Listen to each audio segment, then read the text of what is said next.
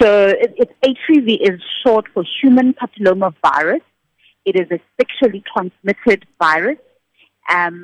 It's got a number of different, types. And one of the things that we are concerned about is the types that obviously would cause cervical cancer. So if it is left untreated, then somebody would eventually or may eventually get cervical cancer. That's why it's important to do pap smears. A pap smear is basically like a method we use to screen and see what's going on in the mouth or in the cervix, basically, which is the mouth of the womb. What's happening in the cervix, so that if there is some changes, we can treat it. So it's a treatable precondition. So HPV in itself is a virus that is the types that cause cancer, if they are left untreated, may eventually lead to cervical cancer. Doctor, what is the prevalence of this disease in South Africa? I know that cervical cancer in itself is in South Africa amongst black women is one of the commonest cancers amongst black women.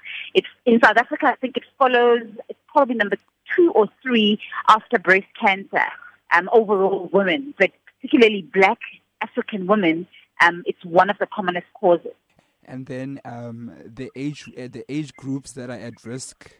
Look, we used to say, in fact, if you look at the government policy initially, it used to say start screening people from the ages of 30 years, and you do a pap smear every decade.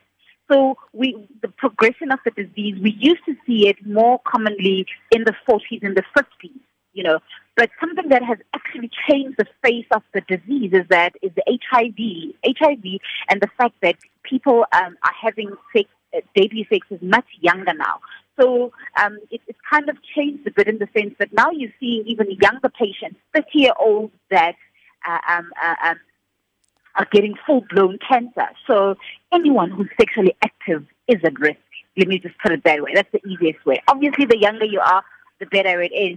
The disease progression does take a bit of a while, but in the face of HIV, it's like they're twins. They help each other wear out the body, basically. So in the face of HIV, the progression is much faster, so you would see it even in younger patients. But we used to generally see it in your 40, 50-year-olds, 50-year-olds as being your average.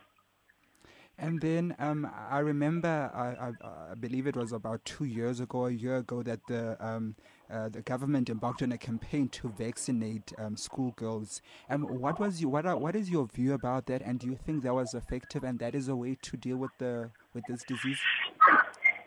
Look, I think it was a good initiative. If ever we can find preventative, it's better to prevent disease than to try and treat or cure, right? But I feel in terms of the effectiveness, there's a lot more that could have been done better. It came with a lot of challenges. When you're dealing with schoolgirls, first of all, you're dealing with minors. So there is the whole concept of consent. So you'd have to make sure that parents understand and they are in agreement and they are consenting to the procedures. But not only that, if you think about it, then you have to look at things like budget constraints. Was it really thought through? Would you have rather targeted both boys and girls? Because remember, it's a sexually transmitted virus, so even the boys they're the ones who are infecting the girls. So, look, I'd like to believe they did the best with what they have under the constraints they had. Which leads me to my next question, because I did a bit of research on HPV, but I was going to ask, is it women that only get it? Because the focus is always on just women. No, not even actually. Remember, anything that is sexually transmitted, it would then affect all the different areas that people have contact. So you can get, obviously, the CA cervix, which is the cervix, which is the commonest, but also the cancer of the vulva, which is still in women. But the anus can be either men or women. Penile cancer is specific to men. And then you also can get it in the oropharynx, so your throat, oral sex, so you can get it any area where you are able to have sexual, if I can say, intercourse or sexual pleasure, those areas are susceptible, even though the commonest one is obviously the cervix. And then if you were to be the health minister and you were given this task to deal with this problem, like what solutions would you offer to deal with Look, this? From having worked a lot in government and still do, I currently am part of the district health, and the nice thing about that is I get to see a bit of what happens in the health system, but also there's a big gap or there's a big need in the school health program, and so I agree there. Okay, so as a health minister, there's two areas. One, you have to deal with the people who are already infected, right? So it is the kind of education, because a lot of the times people just don't get it. I still say what we did, the kind of campaigning we did with HIV, it has done us so much good, because we are now almost sitting at above 90%, 98% even of people who are currently, it's out there. So it's the kind of messages. How do you get the messages relevant? Health system, the health sector, as far as I'm concerned, just hasn't caught up with the latest technologies, the media, and exhausting every single avenue on getting the educational part of things to the right people. People watch TV on a daily. How is it that government hasn't invested in getting those kind of messages in those spaces? So that's the one part. That's dealing with, the old ones that you cannot vaccinate, whatever. Then the second part of it is the huge savings.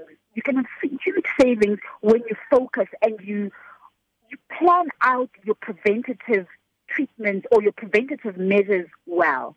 Prevention is better than cure. So this is my thing. I would focus on making sure that my strategies for prevention are efficient. Like you stop it right at the, before it even, get out of hand. But for those ones that you have, I think the information, because it's not that women don't really want to go to pap smears. They don't know. A person will find out about a pap smear on an odd occasion when they've gone to see a gynae because they're pregnant or some odd thing has happened. Then they get the opportunity. But for the vast majority of women, no. And linking it quite closely with HIV testing. If somebody is HIV testing, by default, they should have a pap smear. And then that would be my... all right. Thank you, Minister. Watch the space. Give me a few more years. Which group of people do you think do not know about the message? Is it like people in the rural areas or in urban areas? And how, what is your experience?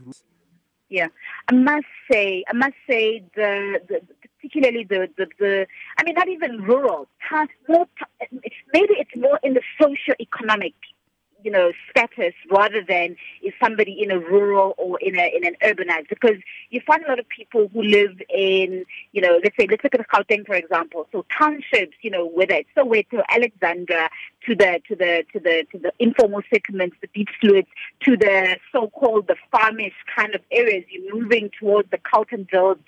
Those are the people who are generally mostly affected because they just don't have the access. They don't have the finance.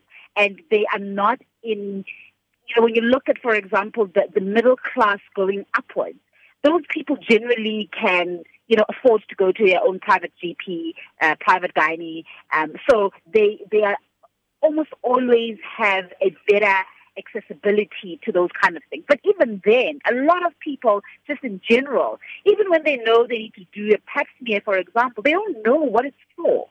So if somebody doesn't know the danger behind it, they're likely to procrastinate, they're likely to not take it as seriously, they're likely to think, you know what, it's not in the budget for this month, I'll wait for maybe 2 more months. So there is an overall general just lack of knowledge and understanding what it is, what do we do pap smears for, but particularly the groups that are in the poorer socioeconomic struggle a lot more than the rest.